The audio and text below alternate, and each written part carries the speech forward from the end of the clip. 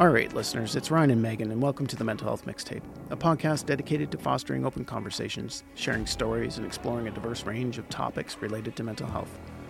So hold on to your seats as we sit down with some amazing guests to get their perspectives on the ever-changing landscape of mental health. And for all you old folks, no need to hit the record and pause button. Just sit back and let us navigate life's playlist together. During this podcast, you may hear stories about traumatic events and our guests' experiences. There may be discussions about suicide, traumatic events, and the outcomes from these events on personal lives. If you're struggling with anything you hear, please reach out to your peer support team, psychologist, call 911, or head to the nearest hospital. In Canada, you could call Boots on the Ground peer support for first responders at 1-833-677-2668. Talk Suicide Canada at 1-833-456-4566. And in the United States, call 988 for the National Crisis and Suicide Lifeline. It should be noted that the information shared on this podcast is for educational and informational purposes only and should not be considered a substitute for professional medical, psychological advice, diagnosis, or treatment. So welcome. What's funny about this? Well, yeah, welcome, Andy. Okay, before we jump into carrying on with our conversation, we should probably tell people who we're talking to. Andy, it is honestly, it is such a treat to have you here. I have heard your name over and over and over again. I feel for like the last decade. So it's remarkable to me. We've never actually been face to face to this point, but I just want to extend my gratitude to you, not just for being here with us today to talk about all things mental health, but just, like I see you pop up on LinkedIn and you're doing the battlefield bike ride and you're always advocating within your service. And I mean, you're just really a champion for the mental health needs and the wellness of the people that you're serving and for the people in your organization and beyond. And I really admire you and I really admire your commitment to all this. So thank you for all you've been doing. Well, I'm going to say I'm not think I'm going to be blushing, but it's an absolute honor to be here. When I look at it, it's being a veteran in a first responder. Unless you self-advocate or advocate for each other, nobody's going to come and do it for you. So it's just something I believe in, and if I want to help myself, I have to help others in the process. So it's an easy decision for me to do those things. Yeah, and I can just echo what Megan said. I had the pleasure of actually meeting you within a short period of time of hearing your name. And, there was a really kind of quick, robust connection, or at least that's the way it appeared, your background, your history. I've got a military family. My grandfather served in Ortona, and that kind of linked into the previous battle ride that you did with Wounded Warriors Canada last year, or this year, actually. And, that's... we're starting to see more cross-pollination of our military veterans moving into public service in the front lines. And that's an honorable piece to do. But, I guess the question we always start with for most of our guests is, how did you get to where you are today? Or how did you get through all of what you've experienced? Of course, I did a little bit of a dive in your LinkedIn profile, and other than what we know, I mean, you're with the Hussars. You did some deployments in the past with the Canadian Armed Forces, and then moved into policing. And, we always ask that, how did you get to where you are as a mental health advocate? Was it always like that, where you're able to sit and speak out and, really ask for what you need? Well, how long have we got? Well, we got a long time, Andy. Someone said I should have written a book, or I should write a book, but then I said, well, hey, what would I call it, and who's going to read it? But I wasn't born in Canada. I was born in Hong Kong, actually. My father was in the British military, posted there. So British military hospital in Kowloon, actually, in 1969. And then my dad got really sick about a year and a half later, and he was sent back to the UK. And we served all over the place. I think I was very, very young. We were in Northern Ireland in the early 70s, and I didn't know it at the time, but my dad suffered his own post-traumatic stress during that time, losing comrades and experiencing some of the terrorist actions and killing that went on there. And I remember going to school on a green bus with an armed soldier, and was sent home at least twice a week because of the bomb threat. So a little village called Ballykelly, which is northwest in Northern Ireland, and while he was, patrolling the streets of Belfast, my father left the military and we went to Germany. I went to a German school when I was very young. So I mean, I can speak some German. I've just forgotten a lot of it. And then my parents split up, and I went back to England, and I have a brother and a sister, and my extended family, like they all live in the UK still. Like I only have my kids here that because my dad passed away a few years ago from cancer. So I didn't understand my father until I had to deal with my own mental health, because there was a fair bit of resentment there. And my dad came to Canada in 1977, and I was still in the UK. And I mean, not to dive too deep into the bushes, but my family life wasn't great. So there was some home trauma there that caused me to want to leave. So strangely enough, my mother said, "Okay, fine, go," and that was that. I came to Canada in '83 in February. I seem to do everything in the winter in Canada, so because I'll get to that a little bit later. And I went to high school in Brampton, which then I got picked on because the girls like the English accent, the boys not so much. So it's suspended twice in the first week. My dad's like, "Knock it off, or you're going back home." So I learned how to talk with a Canadian accent because everyone says, "We don't have an English accent as well." I can, if I want to, and I was back in the UK in July, and it comes back pretty quick. So. And in high school I joined the reserves because as much as my dad was what he was, like he was still someone that I admired and what he did, and I thought the military was a very noble profession. If I go back in time, like being a Brit, like we've been fighting for like thousands of years, so I can date my ancestral background in fighting for millennia.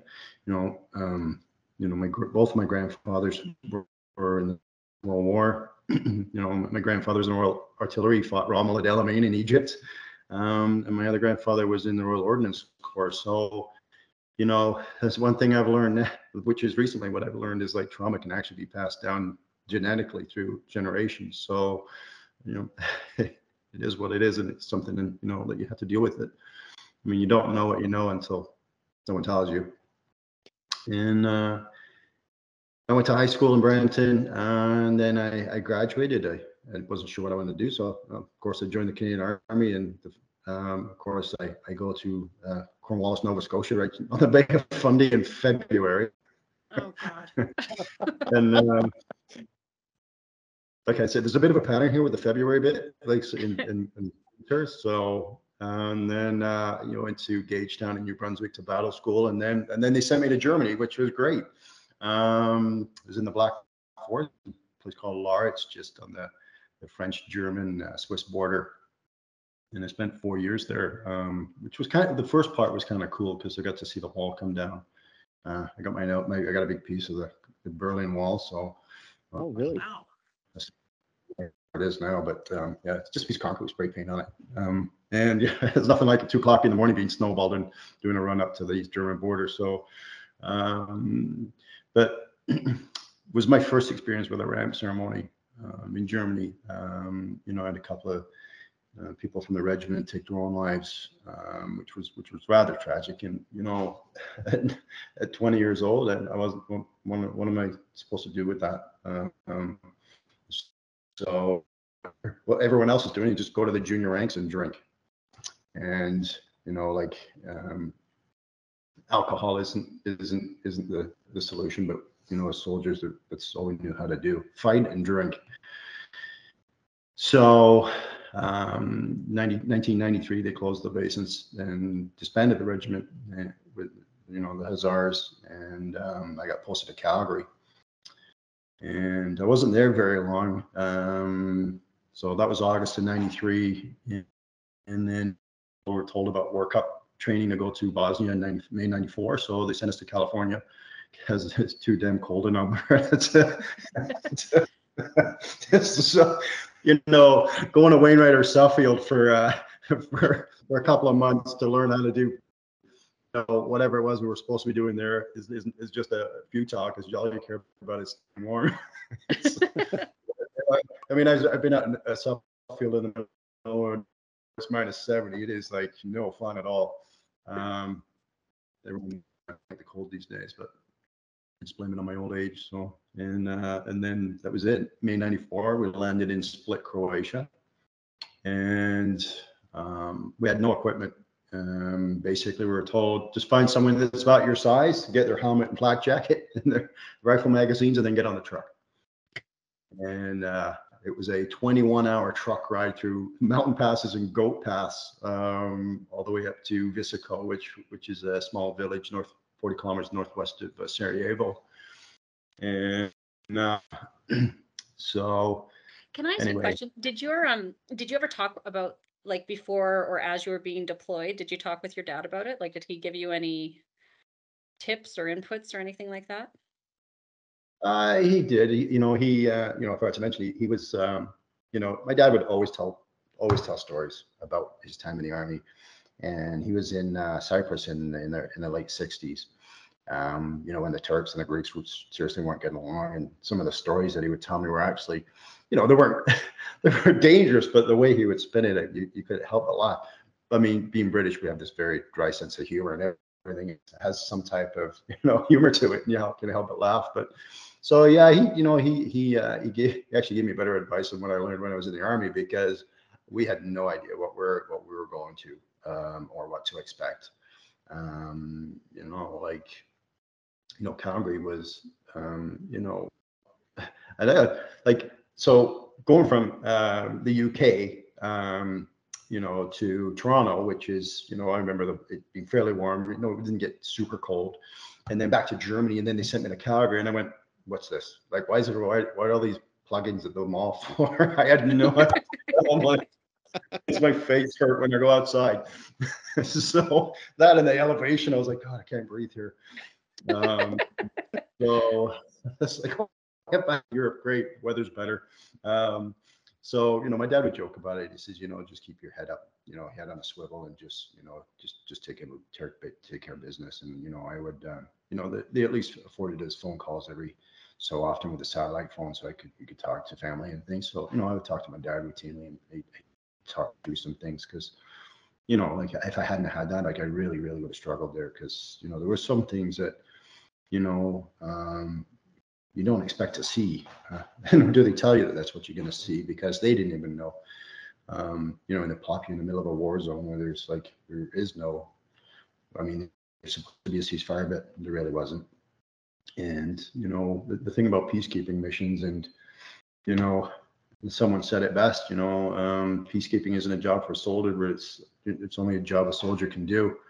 And it was a struggle at times, because when I think I was 23 at the time, 24. I didn't know who to talk to. I had nobody to talk to except for some of the guys that I came to Calgary from Germany with. The guys that I was in Germany with, we went through basic training together. I'd been with them the entire time, so I could at least rely on them. So people talk about internal support networks. We inadvertently create our own. And funny enough, I still have it. In fact, tomorrow I'm going to meet with a bunch of them in Oshawa. So we have a few drinks, have a few laughs, maybe cry a little about the good old times and people that we lost along the way. But it's what keeps us grounded, I think. I also think it's so interesting that you just instinctually did that. It's not like someone said to you, you need an internal support network. It's like you just found your people, right? Yeah, and that's why a lot of veterans struggle, though. When they leave the military, they lose it. They no longer have that, and they're kind of in a sea of whatever it is, without any type of support. And there is support there, but it's not the same. And because at the end of the day, it's all about trust. It always comes down to trust, and who you trust to tell your story, and trust with your feelings, because nobody ever wants to, lay it all out there and then be told, yeah, you know what, suck it up, princess, move on, life, because man up. That doesn't really help. Yeah, and Sebastian Younger's book, Tribe. Have you ever read that? Yeah, I've read it a couple of times. Yeah, it speaks quite heavily towards that inherent sense of, your unit, your tribe within a deployment, and then what's missing when you're done, right? When you come back, or exit out of the military, or, even police force, we can translate that across public safety, because you lose that family, that trustworthiness of the people that, experience the same things you did at the same time, right? Yeah.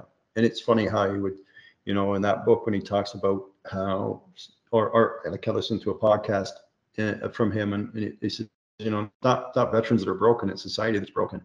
Is when he talks about the Navajo, and how he talks about when warriors would come back. He says society no longer does that. So, he said if we can't fix the society, then at least fix it so we can help our veterans. And I know people are trying. It's just society doesn't know really what to do, because they're not used to it. And I find that, the towns that are around bases tend to be a little bit better at helping their veterans, but veterans tend to go home to where they come from, and some of those places are quite obscure. But after that tour, I was so disenfranchised with the military, and I was drinking heavily and fighting well, then all the bars were on 11th Ave, and I lived at 14th 11, so I could just walk to the bars and then walk home. But yeah, we know it. That was our stomping grounds too.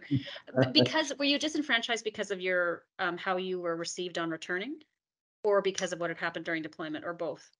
Both, I think. I just wanted something different. I'd moved so much my entire life that I felt like I needed to grow some roots somewhere. I was just tired of being on the move all the time, like a nomad. My family was here in Ontario. Like, yeah, I had some, military friends in Calgary, but, my family was still in the UK. So not really a lot of family support. So, and like I wanted to come back to Ontario, and the army wouldn't move me. So, I was, and then they closed the base in Calgary, which was, I'm like, oh, this is just getting worse. I'm like, they close every place I go to. Like, I'm starting to think it was me. But they didn't close Edmonton, though. So I'm like, nope, definitely not me. So, loved Calgary. I applied to Calgary Police in '95, but they weren't really hiring. So I came back to Ontario, applied to Peel Regional Police, and the recruiter says, "Didn't you just come back off tour 3 months ago?" I'm like, "Yeah." He goes, "Yeah, no, you need to wait, come back and reapply in a year or so." I'm like, "Okay, fair enough." So, I mean, I did do that. I reapplied in '98, but and so I told my warrant, I say, I've had enough. Like, I want out. Like, I just can't do this anymore. And he says, "Well, we have a mounted troop. Like, we have horses. So," goes, like, "I know you need to change, but you won't do that." So I'm like, okay, I never thought I'd ride horses in the army, but off I went. So it stuck me on a green horse. I managed to stay on. So, I will say, I think inadvertently it probably saved my life. I suppose it's the first iteration of equine therapy, if you want to call it that, because asking a 1,500-pound animal to do something, you got to figure out how to ask it, because it won't. You just tell it won't. And we went all over Western Canada doing musical rides, and we used to do the Calgary Stampede and Klondike Days, and we'd end up in Fort St. John and Battleford. Like, we were all over the place, and it was good. It was refreshing. It was being in the army, but not being in the army. And, I had an animal to look after, and that relied on me. And, he was quite the character. And, the military give you these box lunches, and I sat beside the trailer one day, and I look back, my sandwich is gone, and I look up, and it's in his mouth. I'm like, I'm my sandwich back from him. And, but yeah, he really did do me a lot of good. So, I stopped drinking. I changed my life around. And, and during that time in Calgary, I had a colleague. He was a rag tech. I knew him from Germany. He slit his wrist in the bathtub upstairs. His girlfriend Marnie came down, and she's like, so my roommate, who was actually a firefighter here in Toronto, we see each other, like, he was over the house a few months ago. you know, bandaged him up, got him out the bathtub, and saved his life. But you know, it really was, you know, a rough patch in my life, and still not having anybody to talk to. And you know, whoever you did talk to, they're like, you were where? You were doing what? Like, well, okay, whatever. Like, nobody cared. Like, Bosnia. Like, and you know, there's a little known fact is, you know, there were 25 Canadians killed on that tour. And you know, there was no highway of heroes. Those aircraft landed at Trenton at 2 o'clock in the morning, and nobody knew about it, because I don't think the government of the day wanted to know that peacekeepers were being killed in overseas. And I mean, there was more to it to that, but you know, there's a great book written by Louis Mackenzie called Peacekeeper. You know, I met Louis Mackenzie when he was a major, when I was in recruit school in Cornwallis, actually. And you know, I have a lot of respect for the man and admiration, because you know, he told everybody said what he did, said how it was. So you know, it really was a sad state of affairs there. So yeah. So just a quick question, Andy, like when you look at it now, you know, and before you got into the equine part of the military, like, do you think that, like, was drinking a way to deal with the loneliness? That, and probably the anger. I was just angry. You know, maybe maybe I was angry about a lot of things. You know, like maybe I was angry about my childhood. You know, like, you know, they talk about now about being predisposed to PTSD if you have a traumatic childhood. So maybe that's where I was. Maybe I was just angry at a lot of things, and you know, picking fights and drinking, and you know, just angry at the world, I think. And you know, like I said, if it hadn't been that intersect, I'm not sure where I would have been. You know, I've never looked at, you know, taking my own life or anything like that. I've always found something worth living for. So, but it was a shift for me. And you know, everything happens for a reason, and certain people come into your life for a certain reason, and maybe it's just they give you a nudge, point you in that direction, and that's the direction, you know, I needed to go, because you know, I truly believe that you are where you need to be. So you know, that's the fork that I took. And you know, strangely enough, everything I've done in my military career and onward has always come back to benefit me in the end anyway, because you don't really know what it's for or what it's meant to be, but there's a reason why it happens. Sometimes you never know, and sometimes it comes back and you go, oh, okay, now I get it. But you know, the horses were a good time, and you know, I still have a pair of horseshoes from that horse, like I'll always keep. And you know, they retired him quite a few years ago. His name was Shadow, and well, yeah, we were doing a musical ride in Medicine Hat, and at the end of the musical ride, they do a charge, and I leaned forward, and he threw his head back, and he caught me right in the face, crushed my helmet into my nose, and like he opened me up for about 6 stitches. So we had to do another musical ride. So we had to give him some tranquilizer, and my face was all cut and like all puffy like this, and he's flopping around. He could barely walk. Like it was so much. It's like a comedy, and I couldn't eat afterwards because I kept splitting my mouth open. But you know, it was quite the adventure. Is Shadow still alive? I think so. Yeah, like he's I think he was born in '92. So you know, they put them out to pasture. They've worked their entire lives. You know, the amount of units still exists. Like they're quite busy. So you know, they closed the base in '96, which was a real travesty in my opinion. But I went back and had a look at it when I was there in June and July, and I was like, yeah, it's not the same. No, it's not. And then we went to Edmonton, and I think I went back to the tanks. I did one exercise in Wainwright. That was like, you know, and by August, I think I'd had enough. I said, I'm done. I threw my application into Peel Region. I went home for an interview, and they said, okay, yeah, you got a job. You start in August. And I was like, okay, see you later. Packed my stuff and did the 36-hour drive home. And yeah, that was the end of my military career. How did that feel? Like, that's pretty momentous, and especially since you made the decision you know, Yeah. for how many years you'd been in, it sounded like it came to a close pretty quickly.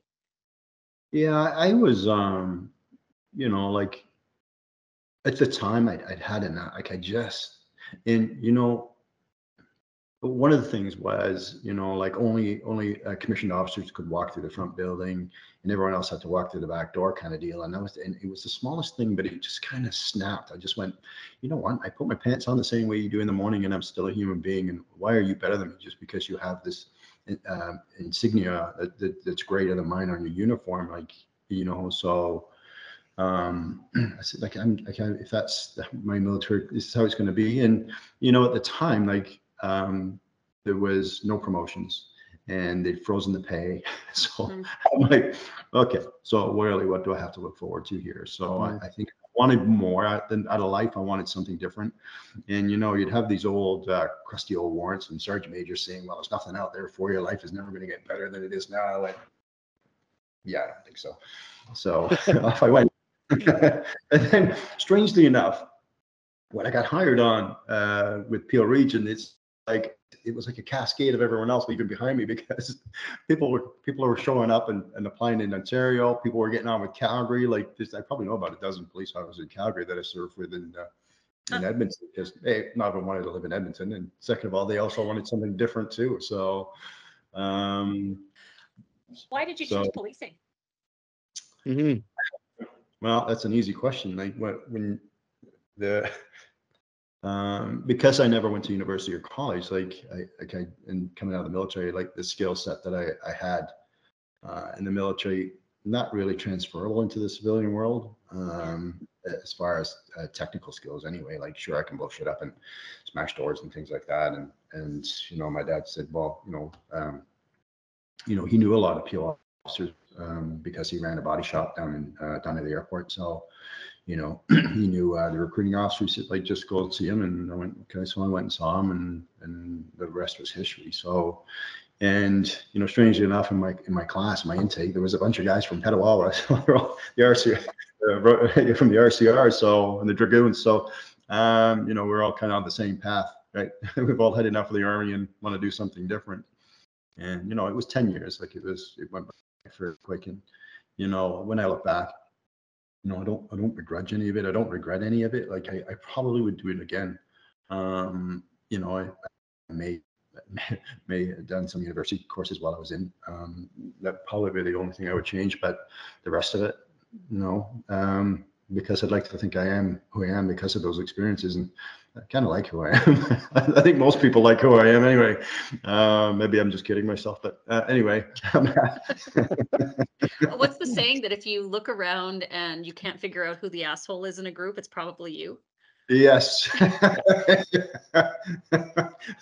Or like, I hope I'm not like that guy. Exactly. You want to find that person, right? Yeah. Yes. Yeah. Oh, there he is. It's not me. Perfect. So, yeah. So policing was kind of an easy transition. It was very similar. It's very regimented. There was a rank structure. And you know, you didn't need a university or post-secondary. You just needed post-secondary and whatnot. So, you know, I had a whole ton of reference letters from colonels and majors and people that I'd served with in the military. You know, like I gained when I was in the military, I worked hard. I did my job, and you know, I did gain a lot of respect from a lot of people that I worked with, and you know, they still say the same thing. You know, like, you were a great soldier and those things. So. So, you know, when I applied to policing, I was like, okay, and I found it quite easy.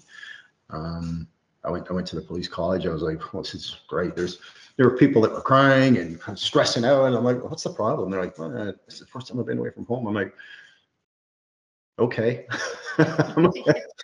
So, and I'm like, first of all, you don't have to pay for your food. You don't have to do the dishes, and you don't have to cook it. I'm like, this is a win. Like, it's like, what's the downside? So, I mean, it was only for 12 weeks. And, you know, I worked there at Peel for about 2 years, and I was commuting. I met my ex-wife. She was in my class, actually. And I moved over to York Region in 2000. And, you know, I've done everything I've wanted to do in policing since I've been at York. It was probably a great move because York has facilitated everything I've wanted to do. I wasn't on the road very long at York, and I went to the TAC team, and I did that for a short period of time. I had some struggles there in personality. I was the only guy to ever get on the TAC team, so there was a lot of animosity there. I don't know if it was jealousy or whatever you want to call it, but really wasn't treated very well. And I was told I hadn't paid my dues because they have an alternate program, and that didn't sit well with me. And I'm like, well, I may not have paid my dues in York Regional Police, whatever, but trust me, I've paid my dues in life, and I deserve to be where I need to be, and that's here. So I left after a couple of years because it was somewhat like the military, and I was like, yeah, this is very reminiscent. Like, it's not really what I want to do, and I never really thought to join the TAC team either. But the district out, and they have a gym, and one of the people that lived there, they would come and work out, and he was on the TAC team and said, well, you're military, why don't you come and try out? And so I did. Otherwise, I was like, yeah, I was on the fence. And I do have some residual issues from explosive entry there. Like I did have quite a concussion from one of the blasts that caused some discomfort, and that was on my road to the multiple concussions I've had throughout my adult life. But like, I did enjoy the work and the people that I worked with in ERU. Like, again, it also served me well when I left ERU. And it's funny, I haven't been in ERU since 2005, but it was like, oh, when did you leave TAC? I'm like, I haven't been in TAC for like 15 years. Like, so. I'm just reflecting on the fact that, like, you've had a 33-year career in uniform service. Does that sound right? Actually, I joined the reserves when I was 17, so probably longer than that. Longer than that, then, yeah. So that's a lot of years. Yeah. So just changed one. I mean, the funny thing about policing is I've never really felt like I fit into it. Like I still feel like I wear a green uniform underneath it. That's how I identify first. Then I'm just a soldier in a policeman's uniform. Like, that's how I see myself. So I don't know why that is, and I don't think that'll ever change. And maybe that's just because I'm proud of that service. I mean, I will tell you that when I was younger, I put policing on a pedestal, up here on what I thought it was, and then I became one, and I was absolutely, like, disappointed might be a word, but it wasn't what I thought it was. And I know that we romanticize things, and then when we get it, it's like, oh, it's kind of anticlimactic. I'm like, so it's not what I thought it was. More so, like, it was a lot more like the Army than I thought when it came to how they treated people. In the early 2000s, like, when something happened or you were involved in something that was traumatic, it was, okay, buttercup, carry on. Like, yeah, we've all seen stuff, get over it. And you were like, okay. So we go back to work, go every day. And 96, I ended up in intelligence unit. I did a whole whack of stuff while I was in there. I was doing anti-terrorism. I was doing witness protection, VIP security, and then I was doing guns and then I went to guns and gangs.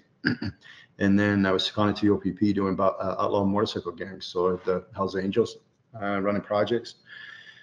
And then I went back to uniform for a couple of years. I got promoted. I was running the drug team in the Criminal Investigation Bureau, and then I hit a wall somewhere around 2017. I mean, I was struggling long before then. And when I look back at it in retrospect, it's like all the signs were there. Yeah, it might have been around 2014 actually when I started to show some symptoms. that I just couldn't hold on to, like, you know, being short tempered, and, you know, small things would just set me off, and I couldn't sleep. I couldn't function half the time. And basically I was just functioning just on pure willpower, because I just felt like I had to keep up this stoic persona of coming to work and being that guy that everyone looked up to. And, you know, I was letting down the team if I didn't show up. And, you know, I didn't want people to, you know, think ill of me, of, oh, such a wimp, like, it's, you know, so, you know, like, my ego was pushing me forward. So, you know, my current partner, Teresa, I think it was around 2016, she sticks this book in front of me, and I looked at her and I looked at the book, I looked at her, and it was a book on PTSD. And I looked at it and I said, what do I read that for? She said, just read it.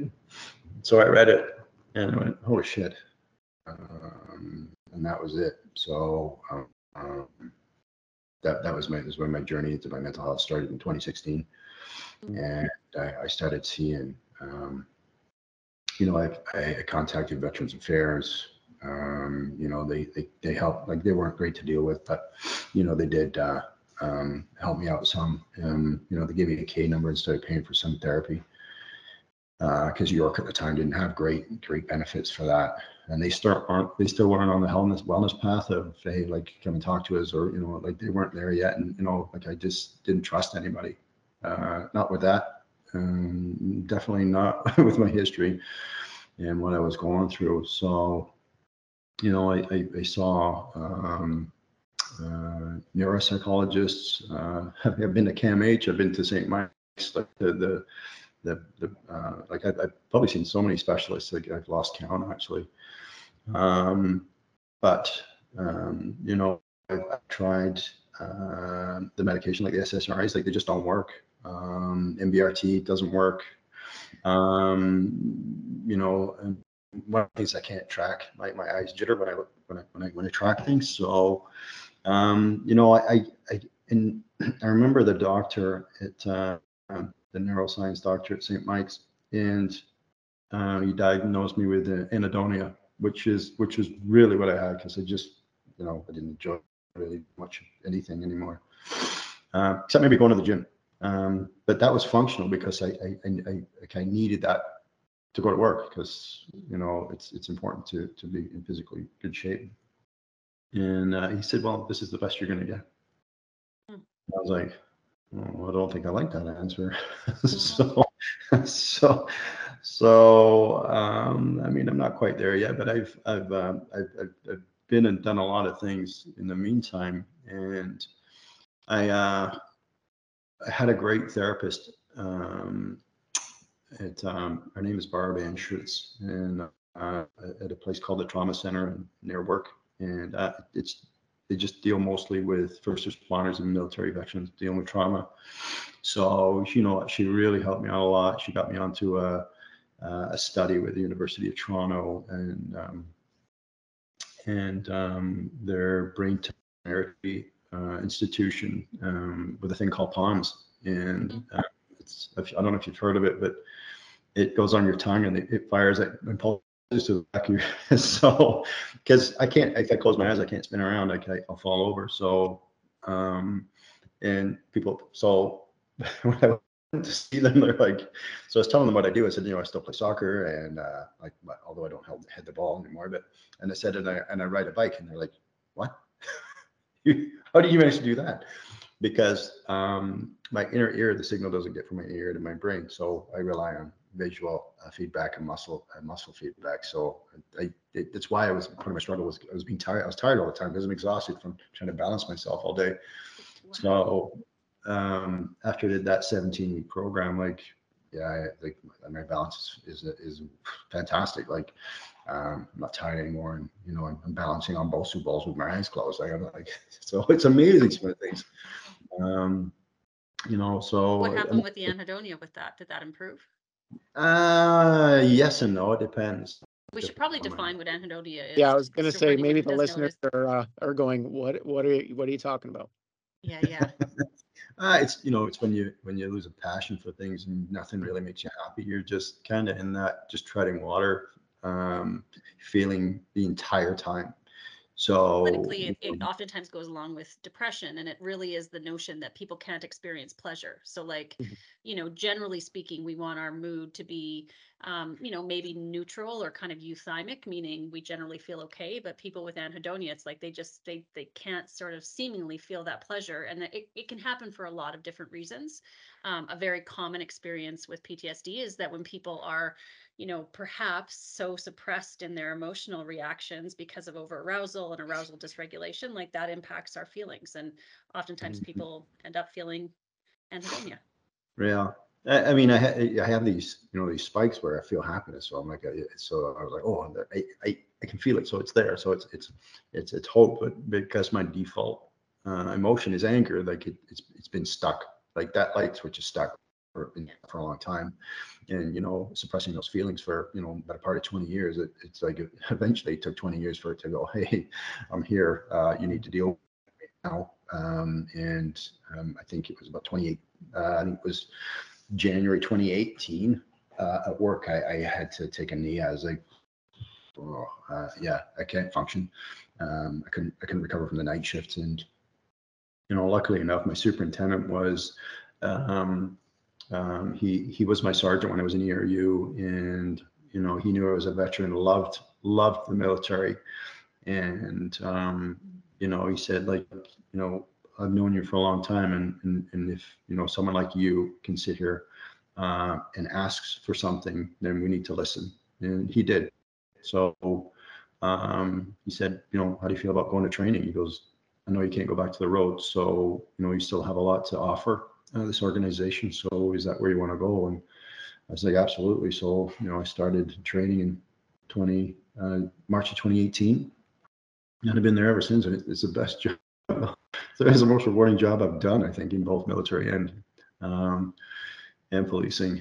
Only because I get to help mold other people and make sure they have the tools that I never had. So I never, and I never really thought I would sort of end up in this sort of championing, mental health. And, the reason for that is, I mean, cycling was, early 2000s, like I was racing mountain bikes. That was my thing. And then in 2017, when they started the Highway of Heroes route, the Winners Canada, which was from Trenton to Queen's Park, and Tom Creek, who's the commissioner of the OPP, is a huge cyclist, and he was my boss. He was the deputy chief at York Region, and I've known Tom a long time. When I was in ERU, he was a sergeant in traffic, so we used to work out in the gym, and we talk about stuff and stuff. And then he was my inspector when I was in intelligence. So I have a lot of respect and admiration for the man. And he also has this unique way of nudging people in the direction that they need to go without it being so obvious. And he said to me, Andy, you're a veteran. They've got this Highway of Heroes bike ride. Did you want to come and do it? And I'm like, okay, yeah, I can ride him out. Like, it's a road bike. How hard can it be?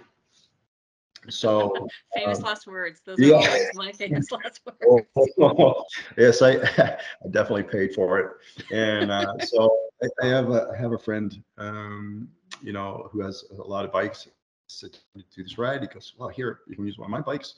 So we head out to Trenton, and we're riding along, and I didn't know how to fuel, I didn't know how to whatever, and we're 80 kilometers in, and both my legs are locked out, hamstrings and quads, and I'm standing there in agony. And Steve Topham comes by in the Jeep, and it's embarrassing. I'm standing there, and he's on his knees with a roller, and he's rolling my legs while I'm stuffing a bag of salted chips into my face. If someone had a picture, it would be like they wouldn't be able to stop laughing because it was quite humorous. And then so I get back on the bike, and then I would pedal with one leg until it cramped out, and then I would switch legs for the last 40 kilometers. It was agonizing. So and then they get up in the morning and do it again. So and anyway, the rest is history. So I think I've been on my mountain bike twice since. So but every time I tried to ride with Tom, it kills me. So I've just I've learned my lesson with that, you know, if you want to ride faster, ride with someone that's faster than you, but that guy is on a different level. But, you know, him and I have had numerous conversations about mental health and its importance. And, you know, a few years ago, he gave me the challenge coin for championing mental health programs. Probably about 2 years ago, we did a ride from Aurelia, and it was to promote mental health and things.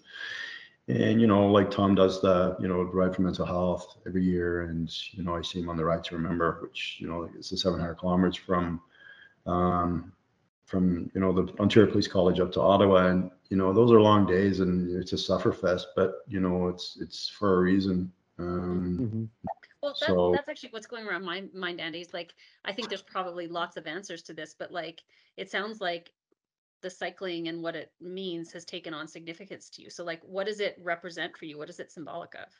Yeah. Freedom, actually. You know, it helped me free my own mind, I think. It gives me something to focus on. And, you know, like, when you're sort of out cycling in a group and you're chatty and you know, you're having a good time and you know, like it's enjoyable. That's the fun part, because it's more of a social sort of thing. But when you're out there on your own riding and you just listen, I just like to listen to the noise, the road noise and just everything else. And it allows you to, you know, like there's a lot of noise in the world and you know, there's a lot of noise, you hear voices, even your own, like, it's okay to be just quiet. Sometimes most times I'll drive home from work without the radio on and just numb out, just listen to the white noise because it is quite soothing. And it you know, so, you know, that for the bike, that's what it does for me. You know, like, the ride to Ottawa, I mean, is very different than the battlefield bike rides. Like, like you don't really need to be shaved to do the battlefield bike ride, but the one to Ottawa, if you don't do the training. Thank God you said that, actually, because I think both Megan and I are going, oh, what are we contemplating here? 75K a day? You know, between the pain and on the undercarriage side, you know, do we start training now? Like my head's just went, what am I doing? I'm not saying you don't do no training. You gotta do, we're gonna do some training. I get that. Yeah. Well, we were trying to sign up for the Memorial Death March in March, so why not? You know, maybe go to the odd spin class, you'll be okay. But, you know, and invest in a really, really good quality pair of bib shorts. Yes, that is the ticket, I think. Yeah. The one with extra padding in the places that you need padding. Is that what you're talking about? Yes. Yeah. I got onto these Italian bib shorts and I don't wear anything else. I mean, they're not cheap, but I can tell you it's money well spent. Yeah. So good to know. I feel like we're gonna be knocking at your door for these kinds of tips over the next few months. Yeah, absolutely. One of the things I just want to go back for a second, like one of the things I'm just struck by is, you know, you let yourself take a knee and you let yourself start down the process of asking for help and going that way at a time when it still wasn't all that commonplace. And, you know, it sounds like you've really held an important position in in your organization, and people have really looked to you and at you as like a leader and a mentor and all these things. And I guess I don't know if it's anything more than just a reflection of how courageous I think that was. And yeah. I think, you know, it really all started. I think I wrote an article in King County Magazine about equine therapy, and you know, a few people called me out on that, and because they took credit for something that wasn't theirs. You know, little did they know that I knew the guy that started the equine therapy program in Alberta. So, you know, and it was Tom then said, you know, it took great courage to say those things, and if you have an issue with Andy, then you need to take it up with Andy. And nobody ever called me because, you know, they knew what I was saying was actually true. And, you know, I think it was probably around 2017, 2018 that they started to go in that direction, when it was like they were looked at the road to the mental health, which is okay, but it's meant for the military. Like it doesn't really, it fits, but it doesn't. It's kind of like that square peg in the round hole. It'll fit if you hit it with a sledgehammer, but it's not the perfect fit, right? There's something better. And, you know, it was at the point really, I had to do something. So it was either that like, I'm not sure what I would have done, but I basically, I looked in the mirror and I said, listen, like, if you don't sort this out now, then you're going to be in some serious trouble. So you have to put your ego aside and ask for some help and not care about what people think. Yeah. And because I was worried about my career, what people thought of me, and I just said, the hell with it. Like just one foot forward, and off I went. And for the first little while, like I'm like, I was just waiting for it. I was waiting for someone to go, like, oh, and start saying things like that, but nobody did. Like, it was the weirdest sort of phenomenon for me. And then, like, nothing was perfect. I made a couple of mistakes here and there that probably poor choices, but nothing that cost me, any type of paperwork in relation to being reprimanded or anything. Is just not the best choices. But at least, I looked back at them and learned from them. And then, I still continued with the Wounded Warriors and doing the bike rides, and, continuing to see, these different therapists and doctors, and I ended up at a concussion clinic in 2018 that year, because prior to then there's actually a lot of concussion clinics around. Mhm. And WSIB had denied my claim because I didn't go to the doctor, and the doctor didn't diagnose me with a concussion, which they don't anyway.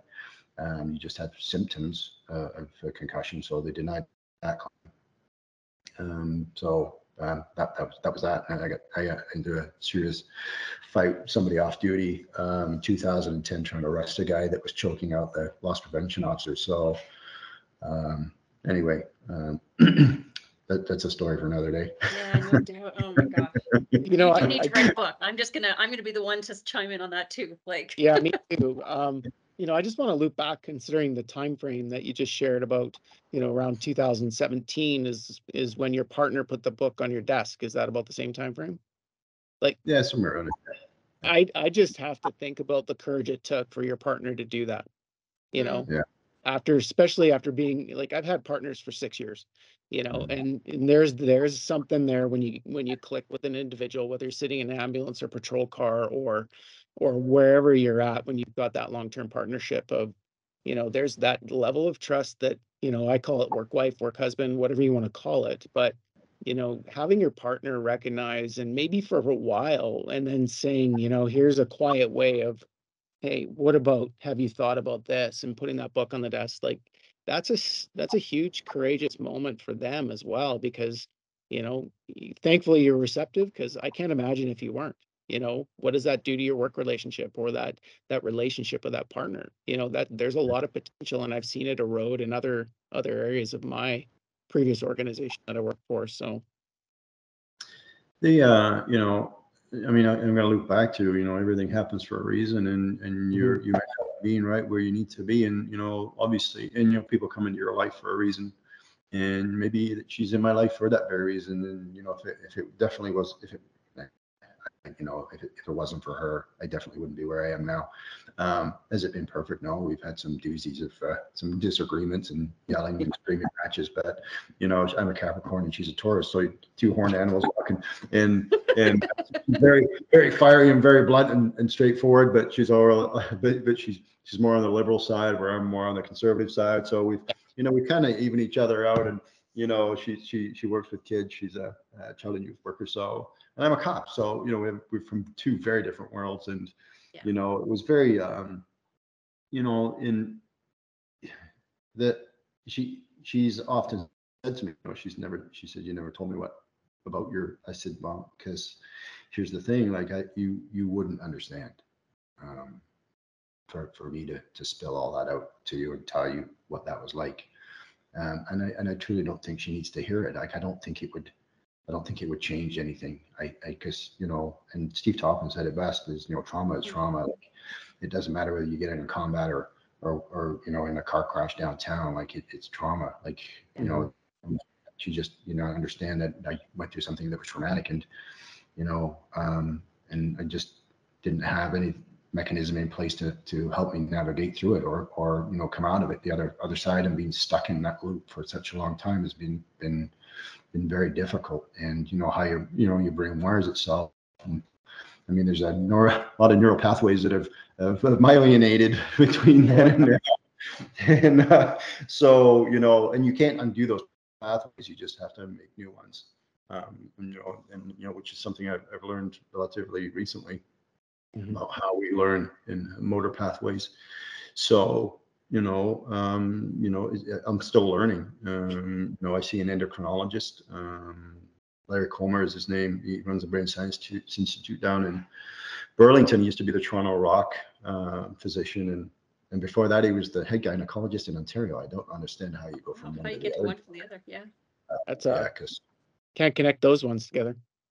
no. Anyway, so so he's all about optimizing brain health. So I do a whole bunch of things for help with my brain function, and because my biggest worry is with the head trauma and all the other things is early onset of brain disease. So now it's all about, and the other thing is my other half, or Teresa is her name, is before she became a child and youth worker, she's a holistic nutritionist. So like my diet is completely different. Like I'm probably the healthiest now than I've ever been.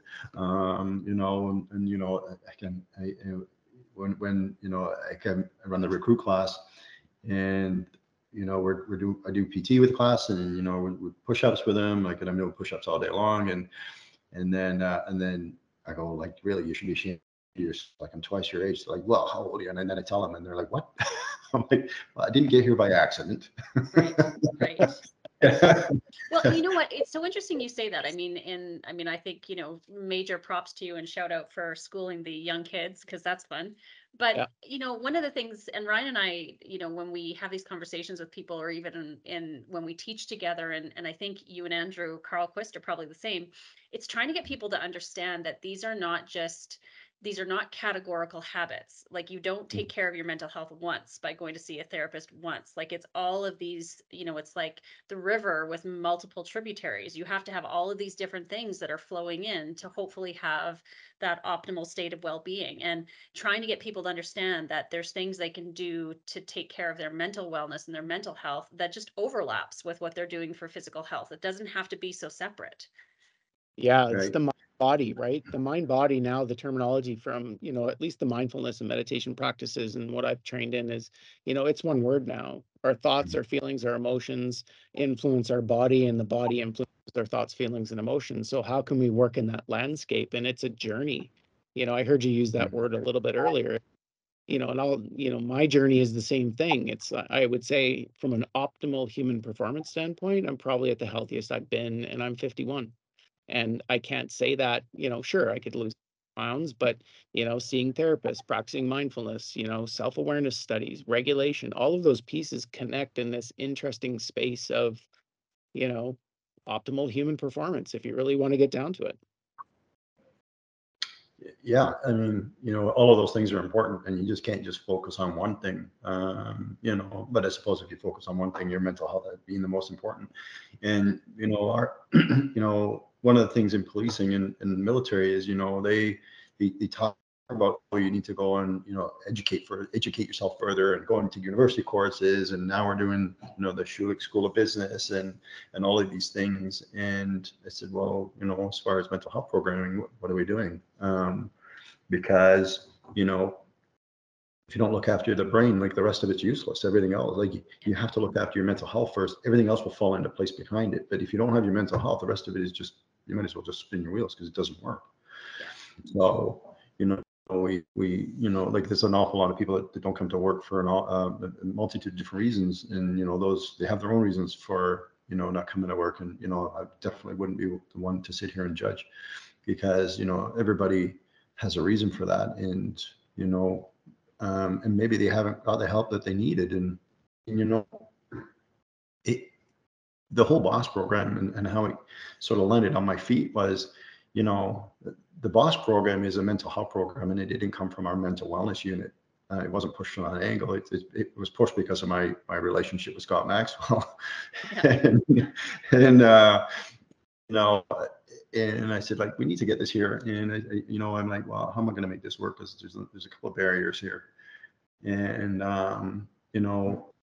because we had done like our events coordinator, like I know her from doing the Ride to Remember, and I said, you know, Karen, can we set up a meeting with the chief and Scott and Phil and talk about this boss and the trauma informed leadership program, because I think we need to really get it here. And so she said, okay, sure. So anyway, this meeting happened, and of course Phil talked at nauseum. I don't think Ryan's met Phil, so I don't think he knows what that means yet. God bless Phil. And I mean, yeah, like, love you, Phil, if you're listening. he left no stone unturned. And I mean, even whatever I didn't know about boss, I definitely knew about it after Phil had stopped talking. And the chief said, "This is great. Like, we should have had this yesterday." And I'm secretly inside my head going, "Yes, here's the home run." Oh. And so anyway, we agreed to pilot it in its first iteration in September 2021, and as you both know, the rest is history. So I think we ran trauma informed leadership twice that year, but they the feedback and the commitment from the organization and our police services board after that was overwhelmingly positive. And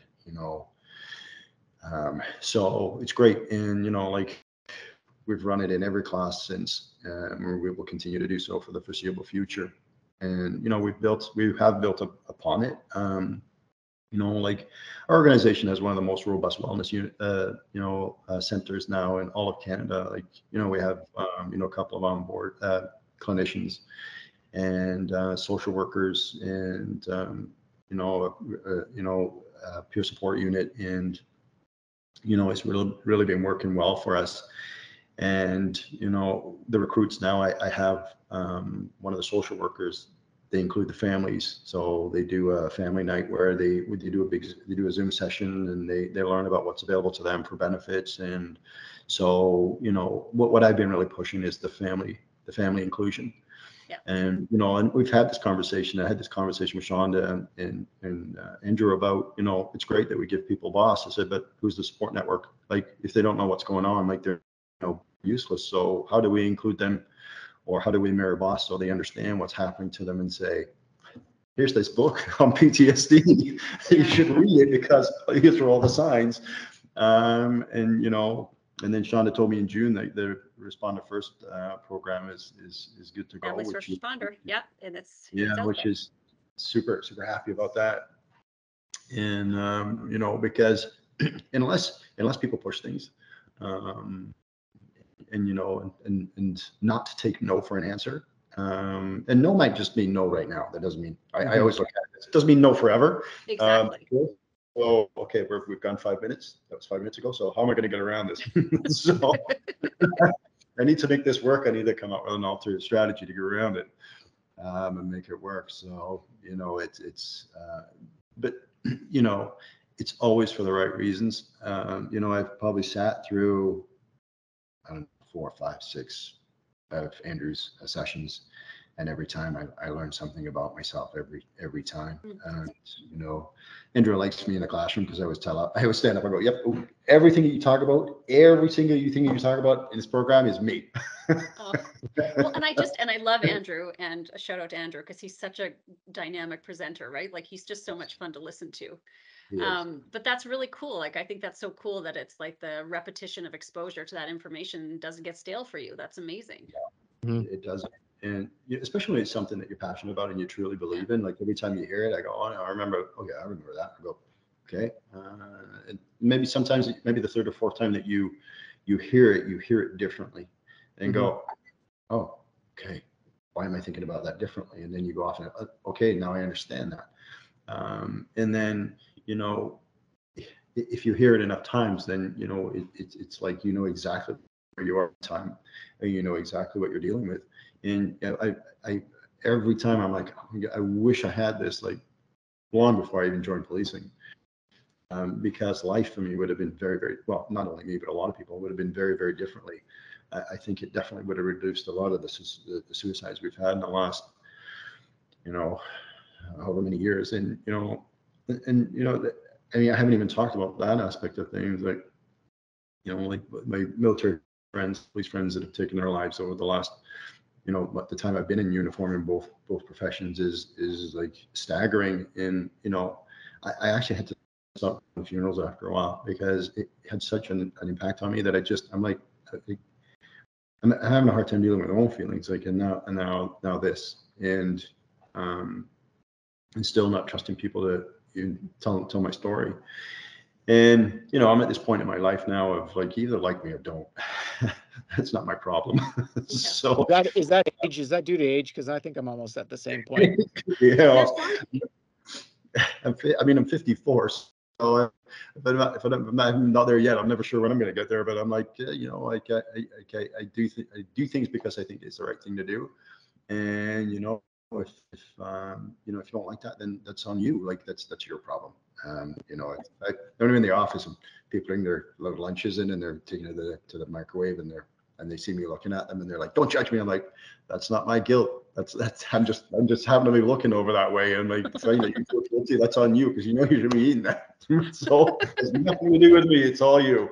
So they're like, fine. So but at least I have everybody in the microwaving everything in glass now versus plastic. Oh man, yeah. So, I just brought 5 dozen Krispy Kreme donuts to our place because I had to help my nephew with a fundraiser. So I'm like, get them out of my house. yes, Anyways, yeah. that's the sign. I mean, Once in I a find while, myself curious. Oh, sorry. yeah, once in a while is okay. See, 80 Yeah, 20. once in a while is okay. That's right. You talked about how you were seen as a good soldier back in the day, and I can't help myself wonder, like, was that a good soldier according to the military, or is that a good soldier like, you know, as you might define it now? Because I don't know if back in the 90s a good soldier was somebody who is clearly as like passionate and committed and courageous, particularly around mental health as you are. Well, you know, it was just being a professional soldier. It wasn't necessarily about the emotional part. It was more so about the technical aspect and Okay. being proficient at doing what my job was. And you know, even in Germany, like I was a tanker, so you know, I love tanks. Like they're like I still have chills every time I see one because they're just, I don't know, they're impressive. Like, and they're so big that they just shake the ground. And you know, this reunion tomorrow it's at the Ontario Regiment, which is actually a military museum where they have all those tanks that I served on, which makes me feel like very, very old because you know. They're relics in the museum now. They're Is all that why? relics. Yeah. So yeah, it's just a relic standing next to another relic. So, you know, and it was, you know, I took pride in my uniform, like even wearing the green combats, like I would iron my combat because they should be a representation of who you are. And, you know, and even still now, like your uniform speaks to who you are. And, you know, if you look professional, then you act professional. And, you know, so that's how I was viewed. And you know, strangely enough, I'm still viewed that way. Like, you know, my uniform is impeccable. Like, you know, like and you know, I'm physically active. So, you know, I get a lot of compliments of, say, look, you look great in the uniform. Like you know, you're the epitome of what a police officer should sort of look like, right? But that's just the shell, right? So if you're talking about a shell, then sure, then you're a great cop, you're a great soldier. That doesn't speak to what's inside. Well, and I think I guess that's kind of what I'm underscoring is like, I think maybe nowadays with all we've learned since the early 90s, you know, and certainly this would track with some of my education and when my career got started. To me, I hope nowadays that we can, when we think of a good soldier or we can think of a good cop, it's like somebody who is tactically or operationally proficient, you know, and professional and all those things. And also someone who can be, you know, who can lead from that place of challenging the stereotypes about maybe what historically a good soldier or a good cop was, like this, you know, pseudo stoic, you know, nothing gets to them, you know, persona, right? Yeah, and you know, but I mean, our organization is really looking to shift the culture. You know, even our new promotional process is about people first now. It's how do you lead your people, not necessarily, you know, the technical aspect of things. It's how do you help, you know, how do you treat and develop your people, which is great. And really that's truly what it should be, because you know, at the end of the day, we're, you know, even the military and policing, it's in the service of others. Like, so really does serving others look like? So if you're helping other people, well, you should also help your own people, because we shouldn't be treating each other with disdain and saying, there's nothing wrong with you, get on with it, and most often than not, people that are saying that have their own issues. They're just there's a lot of people in denial still, and I have had people reach out to me and say, the interaction I have with you was like you're very compassionate, and thank you for your assistance, and because that's how I talk to people, and the way I look at it is, I've been to that place and I know what it felt like. So when I speak to them, then I speak to them like I would be speaking to myself back then, and what I needed then. So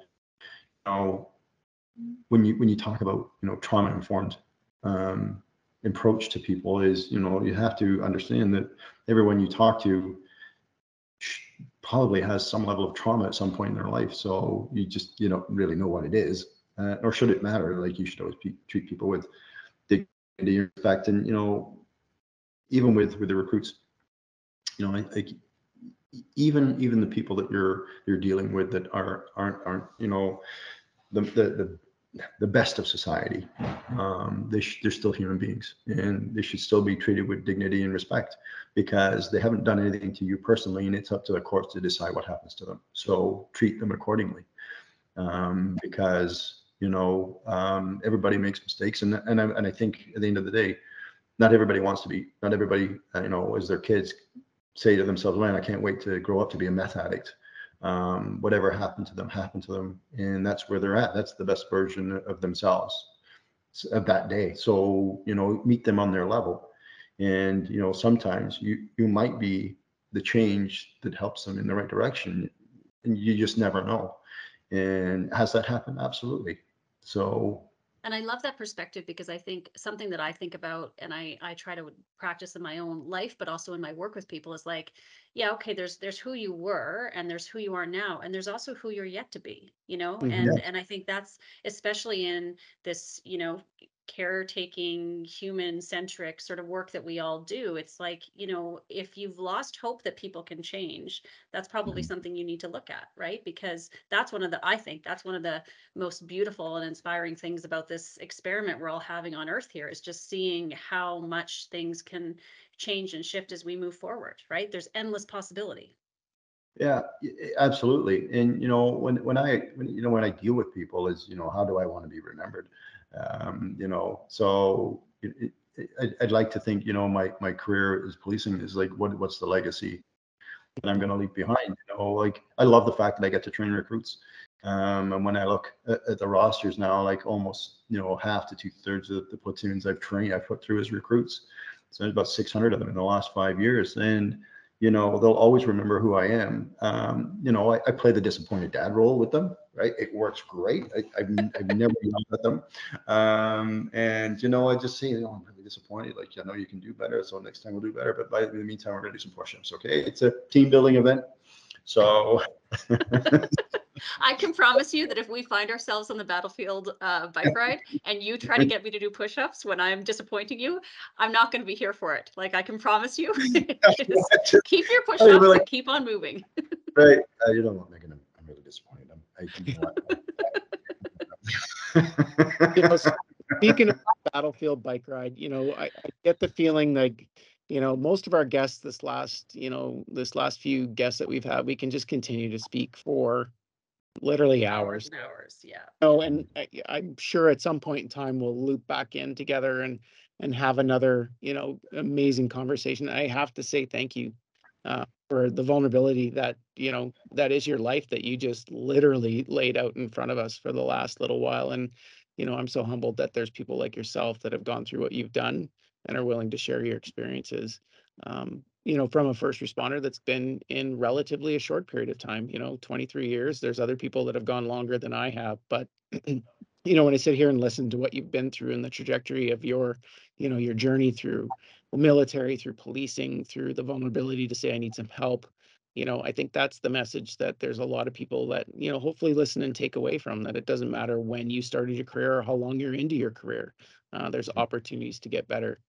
But, I just want to loop back to that battlefield bike ride and plug away. What is this thing? We've got a short 5 minutes, but if Megan and I choose to head over to the battlefield bike ride in June 9th to 14th, I think it is. Uh, I think I need to yeah. prepare my mind for this thing, and maybe even my spouse, because I haven't even told her yet, even though we're talking about. just put it in a box, wrap it up, and let her open it at Christmas. Yeah, exactly. No kidding. It's I will tell you that France, that part of France is relatively flat, so you have a couple of hills there. So if we were going to Italy, like the ride in June, there's a couple of days where I was like, oh man, enough with the hills already. And it's definitely not like the Balkans when we went back into 2018. That was the most exhausting and emotionally and physically demanding thing I've ever done in my entire life. But France is relatively flat, so you'll be okay. We picked a good year then. Yes. Yeah, absolutely. Next 2025 would have been better because that's in Holland and it's as flat can be. Mhm. So, but once you do one, chances are you come back for the second one, especially if it's a good time. But, there's just one other thing I wanted to say, and it was, it stuck with me for a long time. And it was what Romeo Dallaire said about, PTSD being an honorable injury. And that's how I look at it now. I own it. I'm actually proud of it. Because I'd like to think I did some good to earn it instead of looking at it as a weakness. So when people ask me, I'm more than happy to talk about it. So that's beautiful. mhm. And like on the topic of legacy, I can, certainly in my life, and I think within Wayfound and Boss and all of the people that we are here representing today, like you have a legacy with us. Probably a week doesn't go by where your name is spoken and spoken well. And that's just a small microcosm, I suspect, of the people that you've touched and the impact that you're having. So I just want to echo Ryan's gratitude to you and come back to that. And I feel quite confident we're going to see you in France, and I look forward to having that experience with you and hearing more about you and your amazing journey in this thing called life. Me too. This is actually a lot of fun. I really enjoyed it, and I want to thank you again for having me. Talk to you too about my life. I mean, it's it is been an interesting journey for sure, and it's not over yet. No, not at all. Just getting started, as far as I hear. Yeah, it sounds like it. Well, thanks, Andy, for coming on the show, and we look forward to our future chats. Okay, we'll talk soon. Have a good weekend. Thank you. Okay, you too. Yeah. Bye. Yeah, bye-bye. Thank you for tuning in to another episode of the Mental Health Mixtape, brought to you by the Before Operational Stress Program. We hope today's conversation has resonated with you and provided valuable insights into navigating the complexities of mental health. Remember, your well-being is our priority. If you or someone you know could benefit from the support and resources offered by the Before Operational Stress Program, don't hesitate to reach out. Take that first step towards a healthier, more resilient you. And here's a special treat for our dedicated listeners. A 15% discount waits for you when you sign up through the code provided in the show notes. Investing in your mental health has never been more accessible. We appreciate your continued support and commitment to breaking the stigma surrounding mental health. Let's keep the conversation going. And until next time, take care of yourselves and each other.